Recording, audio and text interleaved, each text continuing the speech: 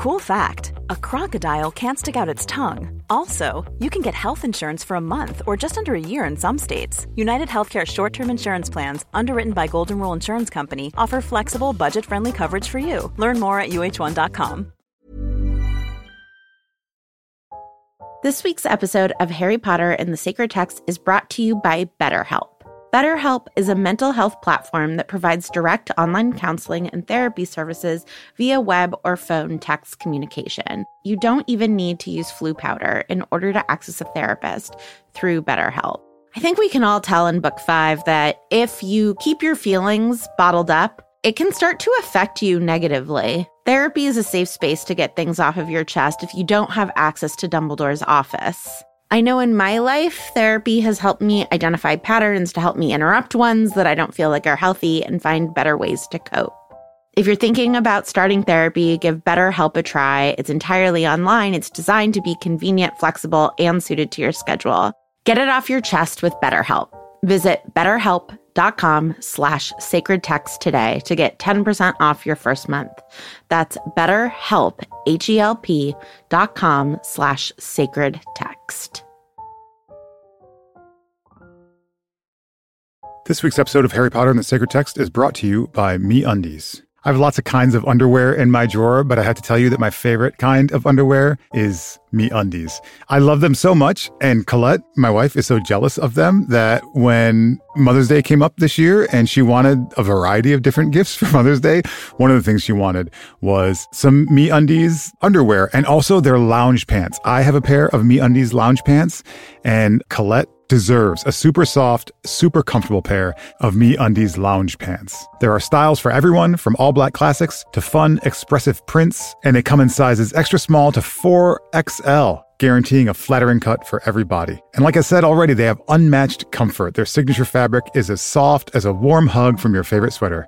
It's also breathable, stretchy, and oh so comfy, making it ideal for all-day wear. MeUndies are also responsibly sourced. They use sustainably sourced materials and work with partners that care for their workers. Get 20% off your first order plus free shipping at MeUndies.com/HPST. That's MeUndies.com/HPST for 20% off plus free shipping. MeUndies. Comfort from the outside in.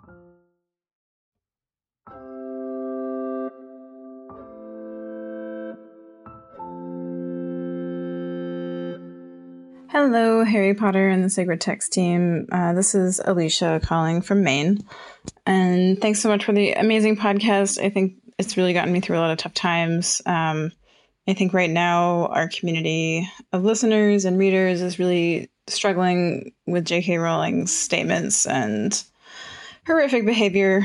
One of the things that I do with my therapist, and I identify as gender non-binary / maybe trans, I don't really know, it's part of why I go to therapy, is we have an exercise called The Safe Place, which is a meditation about imagining a safe place that you can kind of return to maybe after we've talked about some heavy stuff during a session. And for me, my safe place for a long time was the Gryffindor Common Room. And I think it's important to recognize that that's an imaginary space and that lots of queer folks and trans folks may not feel that safe in the real world. And gosh, I wonder why. And right now, that's not necessarily a space that I feel safe in because of J.K. Rowling and her terrible behavior and opinions. So I just want to offer a blessing to folks who are feeling like Hogwarts is not a safe space right now. Like, these books are not a safe place. For me, they've always felt that way. And I think each time something like this comes up, it really jars me and I'm not really sure what to do. And it's always a challenge. So I wish that it wasn't a problem that we had to deal with. And I appreciate this community's support for trans folks. And I just hope that we can get through it together. Thanks. Bye. Hi, Casper, Vanessa, and Ariana. Hi, Vanessa, Casper, and Ariana. Hello, dear Harry Potter and the Sacred Text team. I'm Casper ter Kuile. And I'm Vanessa Zoltan. And this is Harry Potter and the Sacred Text. Hello, everyone, and welcome to a very special episode of Owl Post. As many of you will know, on June 6th of this year, 2020, J.K. Rowling tweeted another anti-trans message and then dug in her heels with an extended essay a few days later, really going further in her transphobia and has been using Twitter as a platform to keep hammering her message home. J.K. Rowling has an enormous platform and a very, very widespread influence. And her transphobic speech, this essay in particular, which is articulate but extremely misinformed and honestly manipulative, not only unleashes people with transphobic views to speak very loudly, but also shields transphobic policies. And I think for a lot of people like me who are cisgendered, who are not trans or non-binary, unless you're learning about why that essay is based on fiction, not fact, and we'll talk about that in a moment, it can be quite persuasive. And so it's really important for us that we're clear that in our community, that we stand with our trans and non-binary listeners and that we speak out against J.K. Rowling's transphobic speech. We have heard from a lot of cisgender women who have expressed concern for how harshly we have condemned J.K. Rowling. And they have pointed out to us that from their perspective, J.K. Rowling is not being hateful. What she is scared. And I want to directly address my fellow cis women. And I am a scared cis woman, but we know historically that misplaced fear can lead to hate, especially of vulnerable populations. And so we feel comfortable living up to one of the norms of our company now, which is the first two norms of our company are 1, to always assume good intentions, and 2, to listen with the ears of the most vulnerable person who could possibly be hearing us.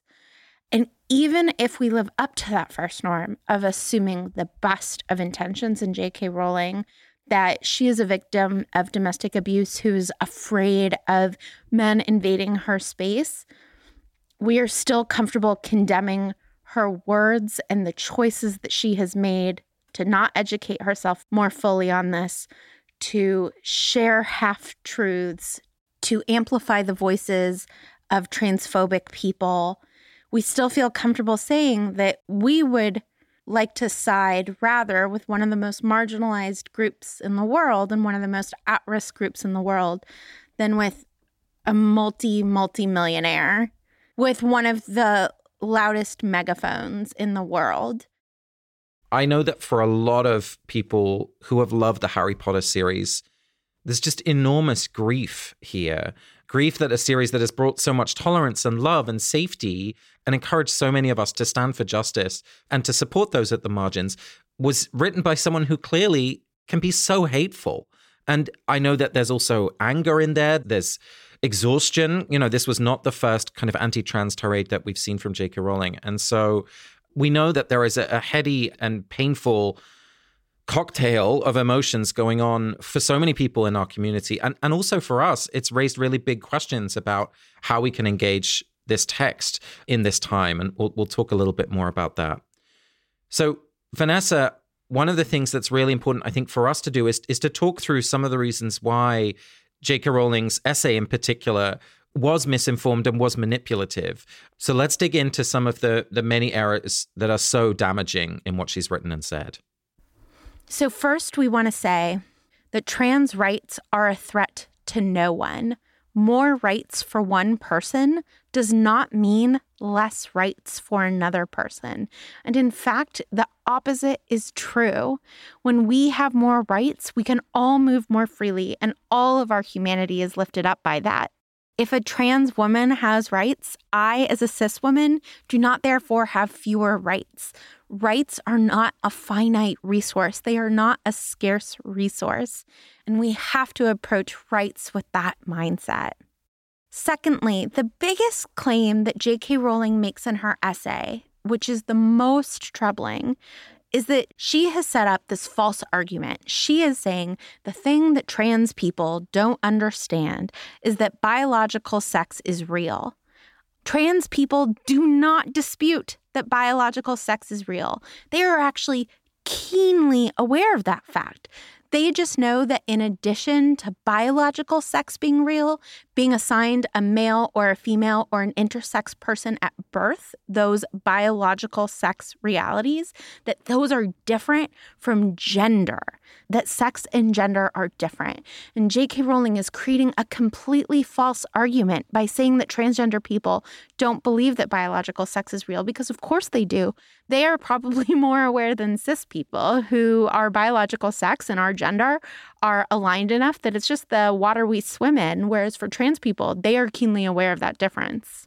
This is something she does over and over again in the essay, is kind of take something that sounds reasonable and then really twist it so that you end up thinking that trans rights are a threat. I mean, she's an excellent writer, and so she's really good at being very manipulative with her words. One of the things that she does that was particularly troubling to me was that essentially kind of describing the abuse that she has received from allies of trans people and also from trans people online, that kind of harassment, as an excuse for the transphobic speech that she's saying, and also to kind of mask the initial harassment that she has been putting out there and making space for, importantly, because of her platform. And I want to be clear, Vanessa and I absolutely agree with J.K. Rowling's capacity to speak freely. I think that's important. And it means that we also get to speak really freely. And because of her platform, I think it becomes all the more important that all of us stand up to that speech that does so much damage.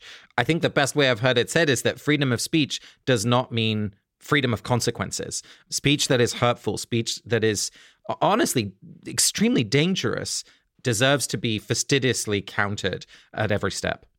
And I'll just say, I was really hurt as a woman that she was using the horrible fact that she was a victim of domestic abuse to set up all of these straw man arguments.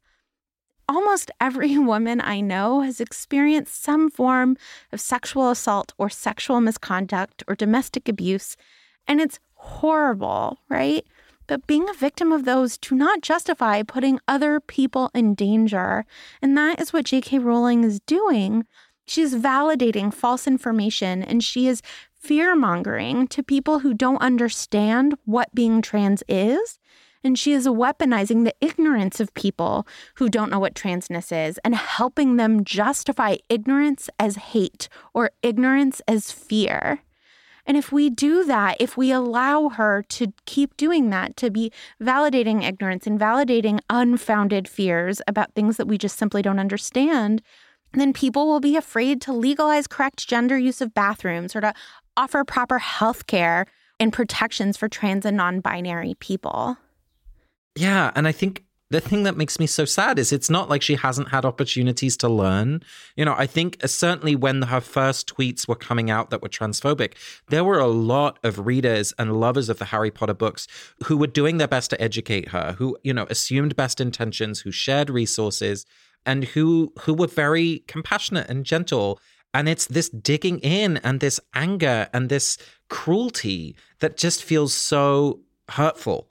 Even if you don't, as a cis person, go out and educate yourself, I would hope that a compassion towards people who are most marginalized, most likely to suffer violence, most excluded, most terrorized, that you would listen to those voices and follow what they have to say, even if you cannot understand, that your compassion would lead you. And it's just not what she's done. And it's unleashing a normalizing of transphobia that is horribly frightening. Yeah, and another troubling part of the letter is how she continuously paints people who are transphobic or like people who actively seek to tear trans people down as victims, and trans people and trans allies as bad actors that we need to be suspicious of. Like, she says that Maya Forrester was simply trying to do this reasonable thing of say that biological sex is real. That is not what Maya Forrester was doing. Maya Forrester was intentionally misgendering colleagues, which in Britain, the state recognizes your gender. So the judge said that by misgendering somebody, Maya was not recognizing a protected part of their identity. J.K. Rowling would have you believe that Maya was fired because of an internal belief that she has that biological sex is real and that she was oppressed for having that very reasonable belief. Well, she wasn't fired. She didn't have her contract renewed. And it wasn't for that belief. It was for the fact that she was misgendering someone and making them feel unsafe at work for a protected part of their identity. And Rowling does this again and again. She doesn't cite any of her sources. She doesn't link to an article about Maya Forrester. She doesn't link to any scientific article saying that trans people don't think that biological sex is real. She doesn't link to anything. She just makes these wild claims that factually misrepresents multiple studies. And we just want to say that the scientific consensus is that the trans experience is real and valid. Doctors and scientists overwhelmingly say that the trans experience is real and valid. And what you say is really important about the lack of any sort of academic research, any sort of scientific studies, right? Her essay is empty of the kind of evidence base that we would need for a rational conversation. And there is no link between trans-inclusive policies and bathroom safety, right? There is no evidence that cis men have gained access to women-only spaces by pretending to be trans, right? She's putting these arguments out there, and they're sort of laced within the story of science, and it's so damaging. And we see the same thing in race, right? This idea that if you go back to the 19th century, right, there are 5 different races, and the white race is on top. It's absolutely nuts, and it's a false narrative that uses the language of science to make it seem rational and okay, and it's not. Yeah, and more recently in American history, we've seen this, right? There was a hypersexualization of Black male bodies that was used to justify redlining and segregation and lynching in the name of, quote unquote, like protecting white female bodies, right? We know that making broad false claims that sound scientific about a whole population, like trans people or Black men or whatever the population is, that can really put people at risk, right? And so we know the way that this goes. We've seen it in history, and we see it now. So here's the thing. From the beginning of this podcast, we have been very clear that we are not interested in authorial intent, right? Like, this is a sacred reading of a text. It has nothing to do with what the author wanted. And nonetheless, by reading the Harry Potter books and investing in this text and in this world, we have contributed to supporting J.K. Rowling and filling her coffers. And so we've really done some thinking about how we can, as a podcast, at least continue this season without further enriching J.K. Rowling and supporting her transphobia. So Vanessa, as CEO of Not Sorry Productions, will you take us through some of the decisions that we've made as an organization to do our best to be responsible members of the fandom and support our beloved non-binary and trans listeners and allies? We know that we're going to do a couple of things. First, we know that we are no longer going to be financially supporting J.K. Rowling in any way. And we have done so in the past. We honestly haven't done so recently because it has started to feel icky to us even just in the past year. But 2 years ago, we went to Orlando and did an event where we went to the Harry Potter park. And we will not be doing that anymore. And, longer than that, whenever it was that the first Fantastic Beasts movie came out, we did an episode on Fantastic Beasts. But we didn't do an episode on the second movie because we felt really gross about the casting things and the way that J.K. Rowling talked about the casting of Johnny Depp. But we are going to really make an intention of making sure that we are not financially supporting her. And we think that capitalism and voting with our dollars is one of the right ways to do that. Something else that we're doing is we know that we need to take a step back and decide if we want to continue our relationship with Harry Potter past this season. And to be honest, we just still very much don't know. So Casper, as you know, you are leaving us after we do this read through, so that'll be, in spring of 2021. And the plan was that the fantastic priest friend and professor Matt Potts was going to be joining us then.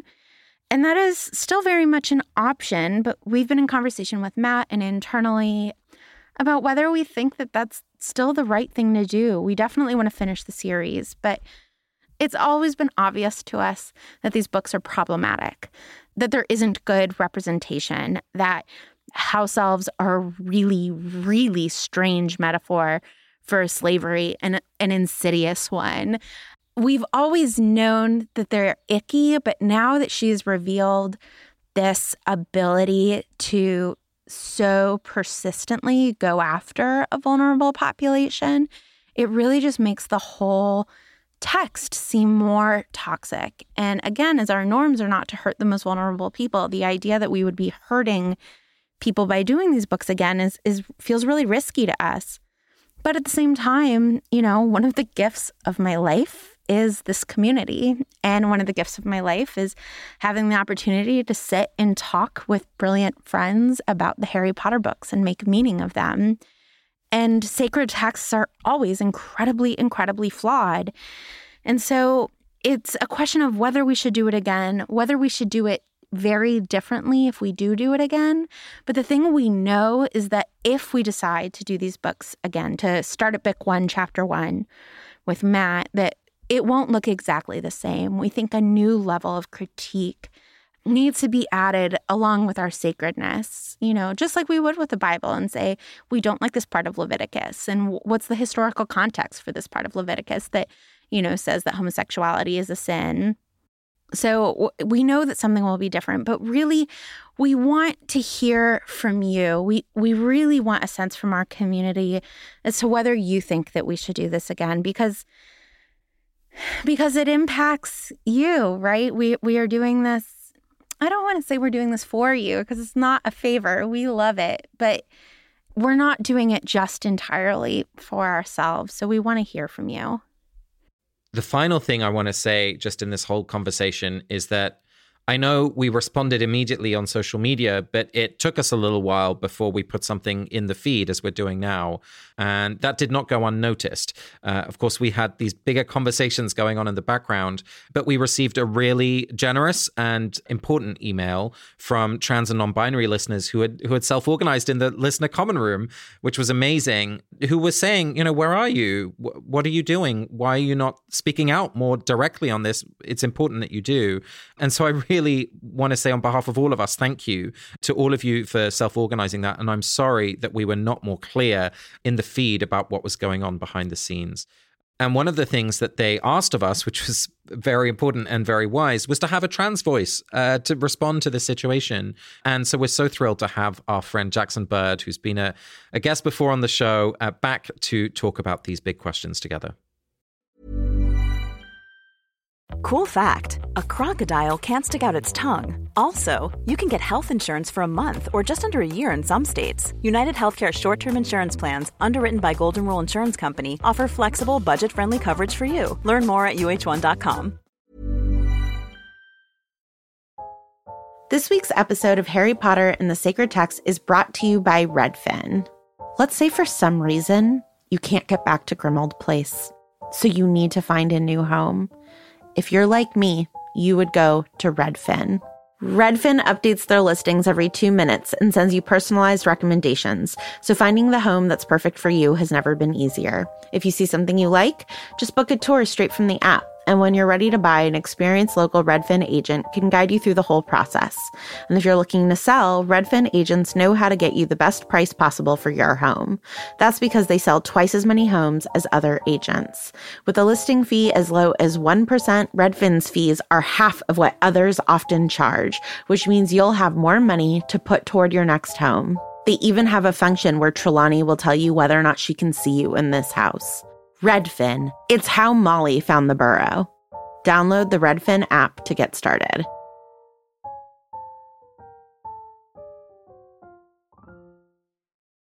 This week's episode of Harry Potter and the Sacred Text is brought to you by MeUndies. I have lots of kinds of underwear in my drawer, but I have to tell you that my favorite kind of underwear is MeUndies. I love them so much, and Colette, my wife, is so jealous of them that when Mother's Day came up this year and she wanted a variety of different gifts for Mother's Day, one of the things she wanted was some MeUndies underwear and also their lounge pants. I have a pair of MeUndies lounge pants, and Colette deserves a super soft, super comfortable pair of MeUndies lounge pants. There are styles for everyone, from all black classics to fun, expressive prints, and they come in sizes extra small to 4XL. guaranteeing a flattering cut for every body. And like I said already, they have unmatched comfort. Their signature fabric is as soft as a warm hug from your favorite sweater. It's also breathable, stretchy, and oh so comfy, making it ideal for all-day wear. MeUndies are also responsibly sourced. They use sustainably sourced materials and work with partners that care for their workers. Get 20% off your first order plus free shipping at MeUndies.com/HPST. That's MeUndies.com/HPST for 20% off plus free shipping. MeUndies. Comfort from the outside in. So today we are lucky enough to be joined once again by Jackson Bird. Jack is a YouTuber, a speaker, the former director of Wizard and Muggle Relations at the Harry Potter Alliance. He has an incredible book called Sorted, Growing Up, Coming Out, and Finding My Place, and an incredible TED Talk called How to Talk and Listen to Transgender People. Jack also has a great YouTube channel, Jack is Not a Bird, and is on the daily podcast, which sounds incredible, The Good News Ride Home. Jack, thank you so much for coming back on our show and talking to us about this really difficult topic of J.K. Rowling sucking. Yeah, well, thank you for having me. I guess I do wish it were maybe under better circumstances, but thank you so much for having me again. Well, so first, we just want a sense from you about, like, how are you feeling, right? As somebody who has been a vocal fan of Harry Potter and as someone who's been so vocal about being transgender and transgender rights, how are you feeling in this moment upon which we have this sort of new tweet and then new statement from J.K. Rowling exposing once again just the depths of her transphobia? Yeah, well, I think that's the key, is the essay exposing the depths of her transphobia, because we've been dealing in small blips with this for a while, growing and growing, you know, the hints of the transphobia, and before that, lots of other problematic things with cultural appropriation, etc. And so nothing has been a shock, I would say. If I ever felt shock, it would have been in December with some of those tweets. But I think after that, you know, when I saw this next round of tweets a few weeks ago, I just felt tired.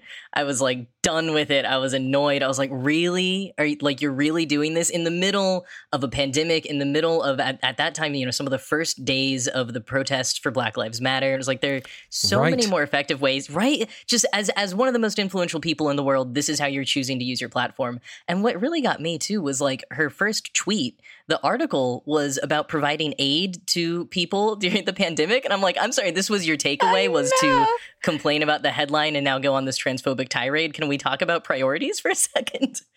Yeah, she didn't even know how to read an article. But what about in light of her longer statement? How would you say that you've been feeling after that?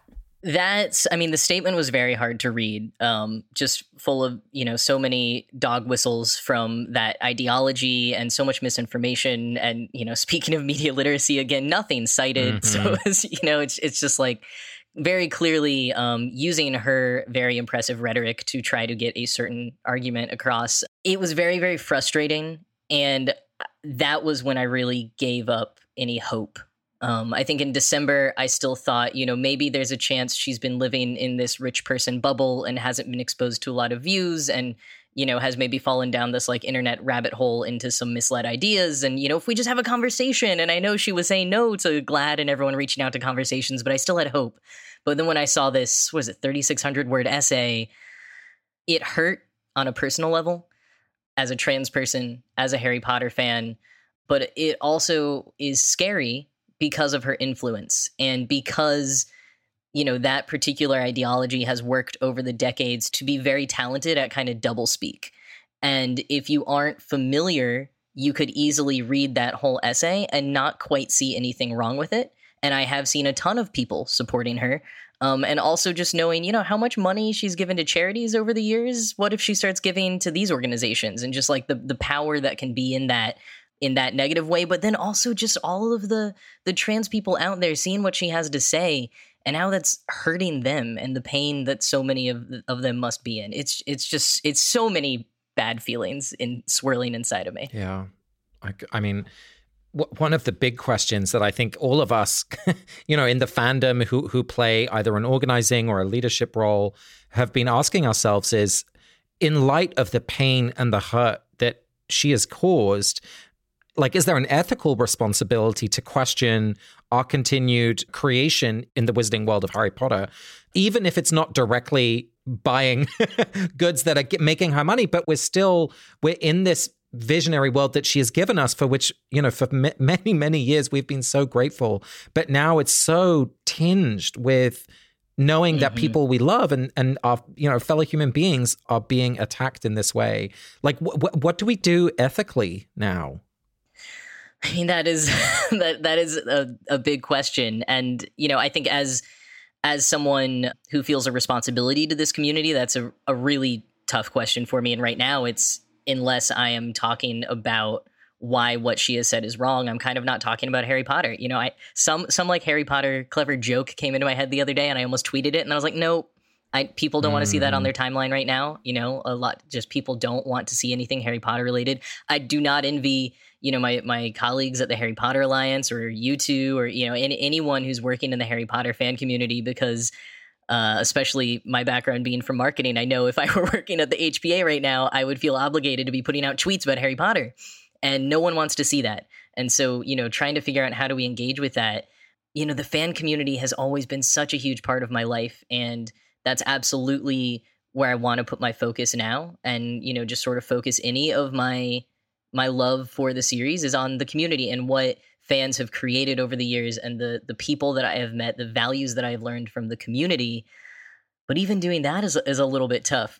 Like trying to get dressed every day. More than half of my T-shirts are the Harry Potter things, and hardly any of them are official merchandise. They're made by fans, but it's still like if I go out for a walk, I'm not super going out in the world right now. But if I go out for a walk, I don't want someone to see me with a Gryffindor T-shirt and think that I'm supporting her transphobia. Yeah, the personal questions and the ethical questions feel so different to me because at some point, accidentally, I personally became a chaplain with a congregation whose text is Harry Potter. And the reason behind this whole experiment was that Casper and I feel as though the traditional church does not make space for all the people who we want to be in community with, that atheists or queer people or any number of people, right? They don't feel welcome within the church. And so we wanted to create a welcoming space where everybody was welcome. And the fact that Harry Potter has now become that same space, that same hurtful space where certain people don't feel welcome, part of me just wants to quit and be like, do you know what? There's no perfect place. I'm going to find places like in my life, I treat Jane Eyre as sacred, and Jane Eyre is old enough that the fact that it is racist and patriarchal and horrible on mental health issues is at least something I can deal with some historical forgiveness. But, J.K. Rowling is still tweeting and still problematizing it. And then I was on the phone earlier today with a palliative care pediatric oncologist. And for him, the one text that he can talk to parents who are about to lose their children and children who are dying about together is Harry Potter. And that has been the beauty of Harry Potter for these last 5 years that we've been working on it, right? Is the ubiquity. The fact that no matter where you are in the world, those colors mean Ravenclaw. That tattoo means Deathly Hallows, right? That we can communicate across these things. And I'm just wondering, your thoughts as just a thoughtful, brilliant person who carries all of this with them and in your daily life. We've known, as you've said, right, that it is racist and that it is weird about house elves and that she's culturally appropriated and that she has done weird gay baiting and that, right, we've known that it's not perfect, but now it feels like it is actually actively unsafe for the exact people who have found the most comfort in it. And I just don't know how to hold space for all of that. Do you? Yes, let me deliver all of your answers for you and fix everything. No, my gosh, I wish I could.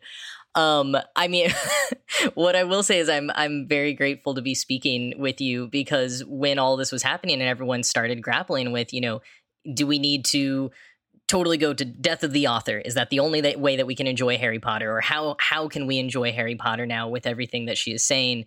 And someone, and I can't remember who it was, it might have just texted me, but they're like, well, you know who might be really good at how to engage with a problematic text and still find meaning and solace from it is those folks over at Harry Potter and the Sacred Text. I think they know a thing or two about problematic sacred texts. So I think the two of you might really have some insight here that's a bit different than what some other people have been saying or thinking. I mean, the differences just seem more stark than the similarities, right? Because with a traditionally conceived of sacred text, a community has been treating it as sacred for generations. You're born into it, right? And so the fact that we are choosing Harry Potter, I was not born into a long tradition of my family being Harry Potter, being persecuted because they love Harry Potter. I wasn't born into a family in which someone was a rabbi of Harry Potter, right? Like, this is a choice I made when I was an adult and in my 30s. And therefore, that just seems like such a big difference. One of the things that feels really clear to me for all of us is that, for some people, absolutely, it's going to be the end of a chapter with the story, that it's no longer the story to accompany you through life, right? For some people, it might be a real reckoning with that imperfection of the text and a real wrestling with what it means to love a story but denounce the values of its creator. I think the one option to me that feels like impossible, like not okay, is to carry on without even questioning, right? I think that wherever we end up, we have to struggle with this question, and we have to reckon, certainly as a cis person in a majority cis world, the places where I've just soaked up a cultural assumption about what gender is and what sex is. And because I think for many readers who read that essay, unless you have had some experience or understanding or education, a lot of it could have read as like, but this seems okay. This seems fine. And I think what I want to say, like, for all of us in this community is like, we have to interrogate that. We have to listen to voices of people saying like, no, this is not okay. And you need to understand why. Yes. And no, I love that point because, I mean, first of all, that's exactly what the folks espousing this transphobia were trying to do, was trying to have that effect to make people be like, well, no, this sounds okay. And, I will say there is one thing that I think J.K. Rowling got a little bit right in that essay, which is that a lot of people, I know, big statement, right? I was like, Jack, where are we going here? Is that she said something to the effect of like, a lot of people were just jumping at her because they know that like it's societally acceptable to stand for trans people without actually understanding why. And I think there's a little bit of validity there. I think there's definitely virtue signaling happening and that sort of thing. But I think to a larger point, and I absolutely agree with you, that people need to be interrogating. We all need to be constantly interrogating our own biases and where we can do better and improve and be more compassionate humans to each other and stand up for each other. But I think, and this is where I disagree with her assessment, is that I think a lot of people are just okay to love their fellow human and trust what a marginalized person's experience is and just trust it without needing to understand. Of course, it's great if they can understand and they can engage more, but just being able to be like, no, like I cannot have that experience, so I trust the person who does and I will believe them. Right. I do have a quote from writer Elliot Deline that I came across again the other day, and I thought I might share it here if that's all right. Please. So he's a trans writer, and this is from one of his books of essays, I believe. It says, I find myself making excuses for this kind of bullying behavior. Not everyone has been to college, learned Trans 101, studied queer theory, but this is unfair to myself and other trans people. I've come to realize that understanding me isn't a matter of being an intellectual. Likewise, one doesn't have to be a radical to respect my feelings. Decent people consider how their comments affect others. It's as simple as that. Yeah. Yeah. I will say, when a lot of her problematic behavior was ramping up, her being J.K. Rowling, the her of the whole episode, at the Harry Potter Alliance, we sort of made a decision that we were going to focus on the original series. It was like, we're not going to talk about any of her revelations on Twitter, Pottermore. We're not going to focus too much even on the new movies. Like, we're going to talk about the magic and the power of the original series and of the fan community. That said, even that has been a struggle for me personally.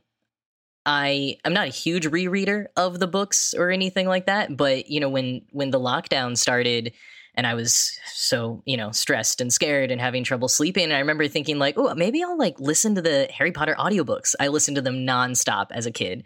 And so I thought it'd be this real comforting thing to listen to. And I got out my old iPad to extract them and like I went through the whole thing to get them out. And then I went to bed that night and I just couldn't do it because I sort of heard her Twitter voice in my head and it just all felt tinged with all of these negative feelings. And it sucks that this thing that used to be comforting to me, it used to be healing in that way that I think is for so many people, as you said, Vanessa, it's not for me right now. And I hope that one day it will be again, but at the moment it's not. And I don't think that I'm alone in that. As Casper was saying, a lot of people have reacted in different ways and some people have been able to close the chapter and more power to them.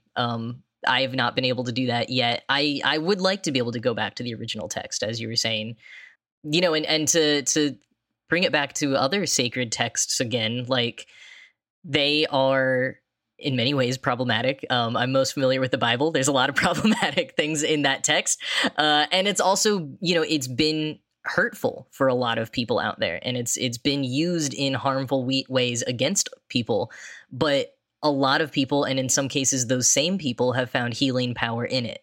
And so I think sort of thinking about that, of how we can wield texts in ways where, as Casper said, we continue to interrogate, but we still acknowledge and accept the ways in which they are useful for us or healing, I think. One of the things that feels helpful as you draw that analogy with a traditional sacred text is to think about really what it is that the text or the story of Harry Potter is getting us to, right? Like when we first read these books and we fell in love with them, at least I'll describe it for myself and other people who I know have described this feeling to me, is like, it feels like a coming home to myself, right? Like a recognizing of my experience in the world and sort of like things making sense in a way that feels like really deep, really powerful. Yeah. And the thing that I want to say, which is this is what happens when a text like the Bible is weaponized. It feels like what the Bible was helping people get to, that deep, true, ultimate bit in you is also taken away. And I think that I hope that all of us can make a distinction between the woman who had amazing visionary creative capacity to write this story and the deepest part of us, the truest part of us that maybe that story helped us be in touch with. That part of us, like it never belonged to J.K. Rowling, I mean, if I was going to use religious word, I would talk about our souls and just that sense that can never be broken, that can never be taken away. I hope that, whether we continue to engage with the text or not, that we know that nothing can ever separate us from that deepest part of who we are and that deepest love that connects us all. She could never even get close to it. Do you know what I mean? Yeah, I needed to hear that. I think a lot of other people needed to hear that, but I would also say like that's exactly what makes it so hard. Yeah, 100%. I mean, that's part of it because, I think, Harry Potter fans, cis and trans alike, are feeling some pain from this, but particularly for trans people. So many of us, I know from my experience and from having spoken with a lot of other trans Harry Potter fans, like, especially those of us in the Potter generation who are the same age as the characters growing up as the books came out, like, I imagined getting my Hogwarts letter because I wasn't yet 11 when I first read them. I imagined that characters from the book were going to show up on my doorstep and take me to the wizarding world just like they did to Harry. And I also imagined that like there was some spell where they would make me a boy, like there's just a lot of the magic of Harry Potter was so inextricably tied to my identity formation and understanding of myself and having an outlet to sort of free my brain to be able to imagine those types of things. And so it's just so tightly wound together. That's part of what really, really makes it hurt, is it's like this thing that helped me so much and was so much a part of that has been soiled in a way. So Jack, as we wrap up at least this conversation, what do you want to leave us all thinking about? Is there something you want us to remember about this moment, about this conversation? I mean, I really like what you were saying about using this moment to interrogate the text and ourselves and sort of our biases and how, as painful as this moment is, and as much as we're all going to respond in different ways, as you said, sort of the one way to not respond is to just ignore it and not think about it at all, and not think about the impact of her words. I think that's the one thing we shouldn't be doing. But, other than that, I just want to sort of, say to all of the trans and non-binary and agender and all non-cis people listening that, I'm with you and I support you and you are valid, and your feelings, whichever way they're falling, matter.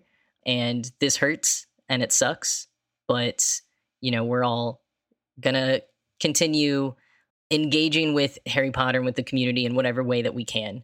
And whatever way you can is okay for you. And also I would say to any cis people listening, like, don't just take my word and my impression for it. There are so many other trans people who have spoken out on this. Kaysen Callender, who is author and huge Harry Potter fan, wrote a great article in Them, and Jamie Raines and his fiance Shaba posted an hour-long YouTube video fact-checking everything. They're doctoral researchers, so they have like amazing citations. I would check that out. Just keep listening and learning, and as Casper said, interrogating. It's a great moment for us to sort of learn and grow together, in opposition to what J.K. Rowling is doing, which is not learning or growing. Amen. Jackson, thank you so much for coming back on the show and for sharing all of your thoughts, and just always being a light and a mentor in what graciousness looks like. Oh, well, thank you. Thank you so much for having me. I mean, this has been like such a great opportunity for me to sort of heal a little bit and think more deeply about these sorts of things, because a lot of people are just saying the same thing, or the press is saying the same thing over and over again with this. So it's been a real privilege to go a little deeper with you. We appreciate it, Jack. Well, thank you. This week's episode of Harry Potter and the Sacred Text is brought to you by Redfin. Let's say for some reason you can't get back to Grimmauld Place, so you need to find a new home. If you're like me, you would go to Redfin. Redfin updates their listings every 2 minutes and sends you personalized recommendations, so finding the home that's perfect for you has never been easier. If you see something you like, just book a tour straight from the app. And when you're ready to buy, an experienced local Redfin agent can guide you through the whole process. And if you're looking to sell, Redfin agents know how to get you the best price possible for your home. That's because they sell twice as many homes as other agents. With a listing fee as low as 1%, Redfin's fees are half of what others often charge, which means you'll have more money to put toward your next home. They even have a function where Trelawney will tell you whether or not she can see you in this house. Redfin. It's how Molly found the burrow. Download the Redfin app to get started.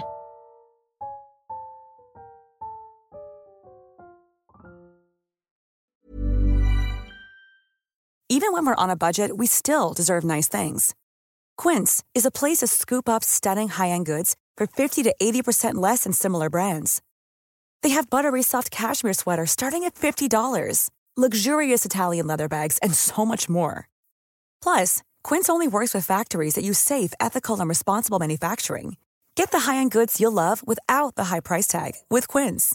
Go to quince.com/style for free shipping and 365-day returns. Hi, I'm Daniel, founder of Pretty Litter. Did you know cats tend to hide symptoms of sickness and pain? I learned this the hard way after losing my cat, Gingy. So I created Pretty Litter, a health monitoring litter that helps detect early signs of illness by changing colors, saving you money and potentially your cat's life. Pretty Litter is veterinarian developed, and it's the easiest way to keep tabs on your fur baby's health right at home. Go to prettylitter.com and use code ACAST for 20% off your first order and a free cat toy. Terms and conditions apply. See site for details.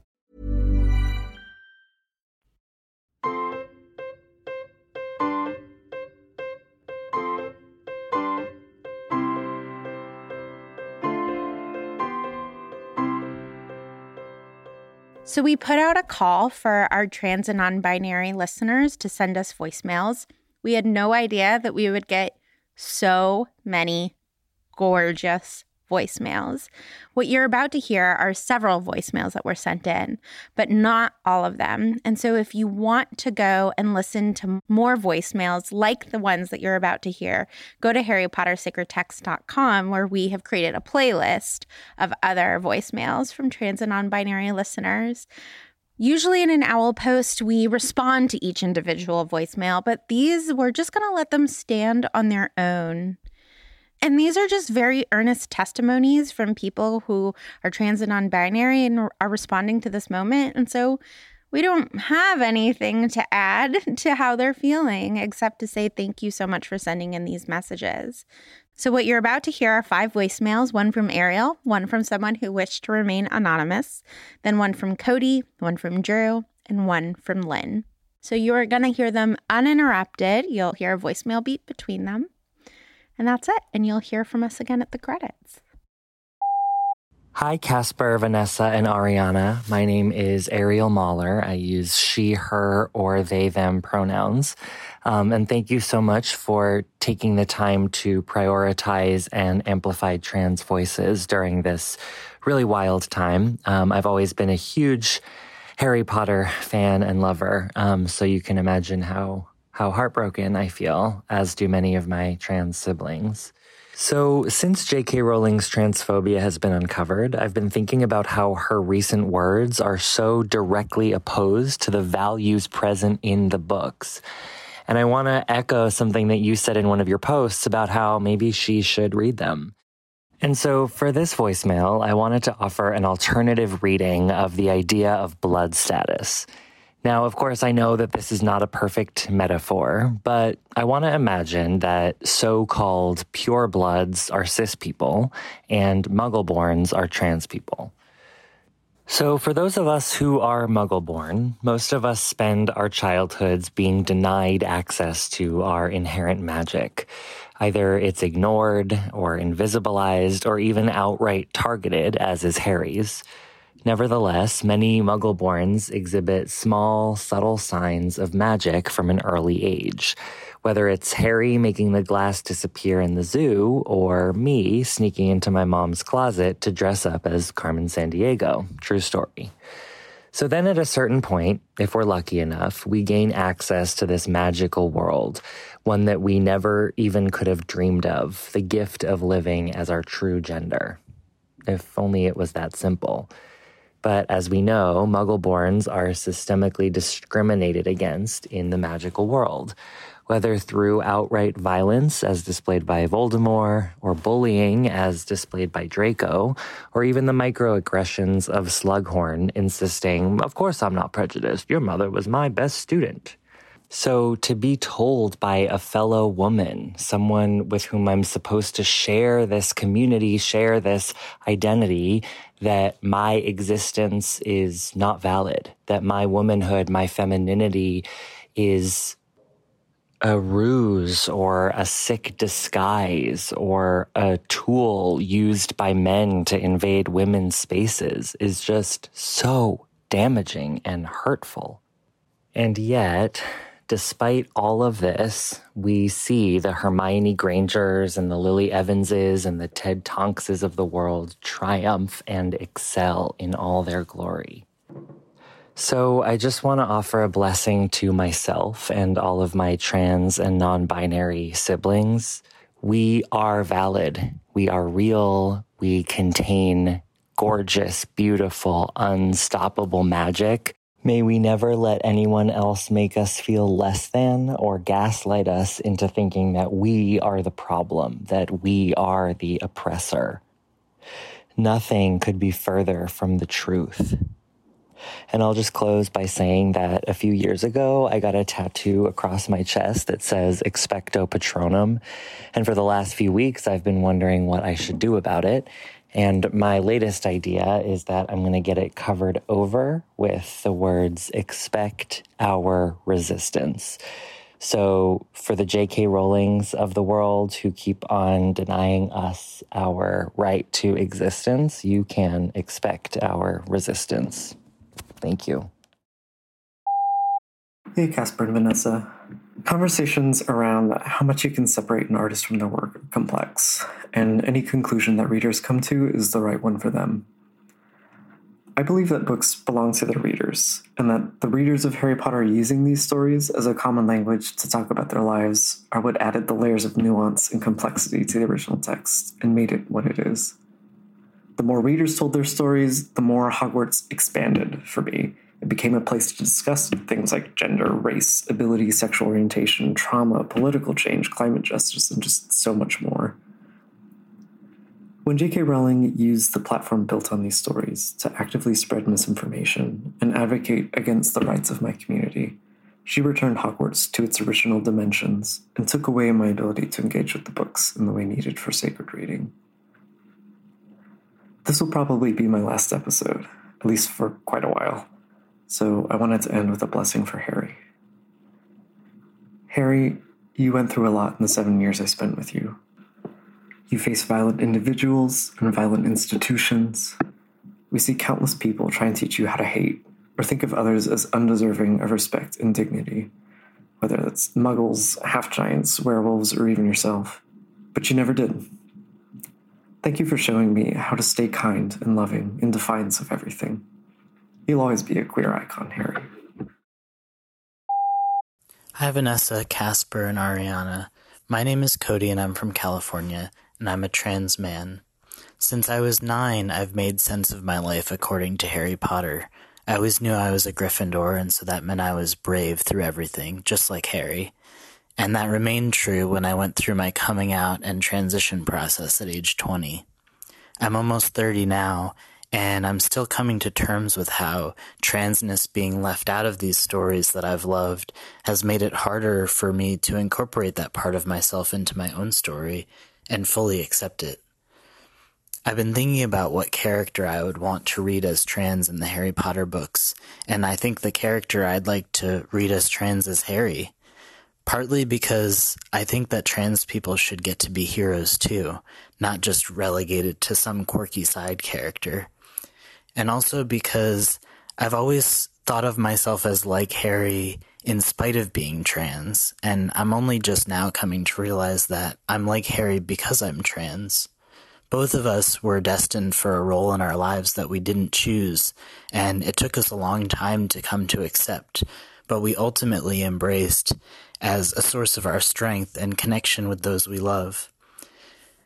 Harry Potter for me has never been about the author. It's always been about the community that built up around these books and the people that it's connected me to, not least of whom is my soon-to-be wife. So I wanted to say thank you to all the fans who have stood with the trans community during this time, and especially to all of you at Harry Potter and the Sacred Text for making this beautiful podcast that I love and creating this space to have this conversation. Thank you all very much. And I hope you have a great day. Hi, Harry Potter and the Sacred Text team. My name is Drew, and I'm calling from New York. I want to start by saying that I love this podcast and the community that has grown around it. That said, I would also like to express a frustration that I've had with the Harry Potter fan community at large for quite some time.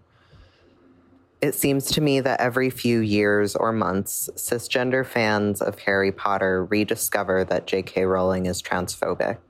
There's outcry, there's calls to stop engaging with her work, and then it all dies down and seems to be forgotten. As a trans fan of the series, this hurts me more than J.K. Rowling's transphobia itself. I came to terms with that a long time ago, but what I haven't come to terms with is that cisgender people just seem to forget about it. It makes me feel less valued by the community, which is what I shifted my focus to when I first found out that J.K. Rowling was transphobic. In the wake of recent events, I really hope that this time the message sticks. Thank you for doing this episode and for treating our community with care. Bye. Hello, dear Harry Potter and the Sacred Text team. My name is Lynn, I'm 22 and I live in Berlin in Germany.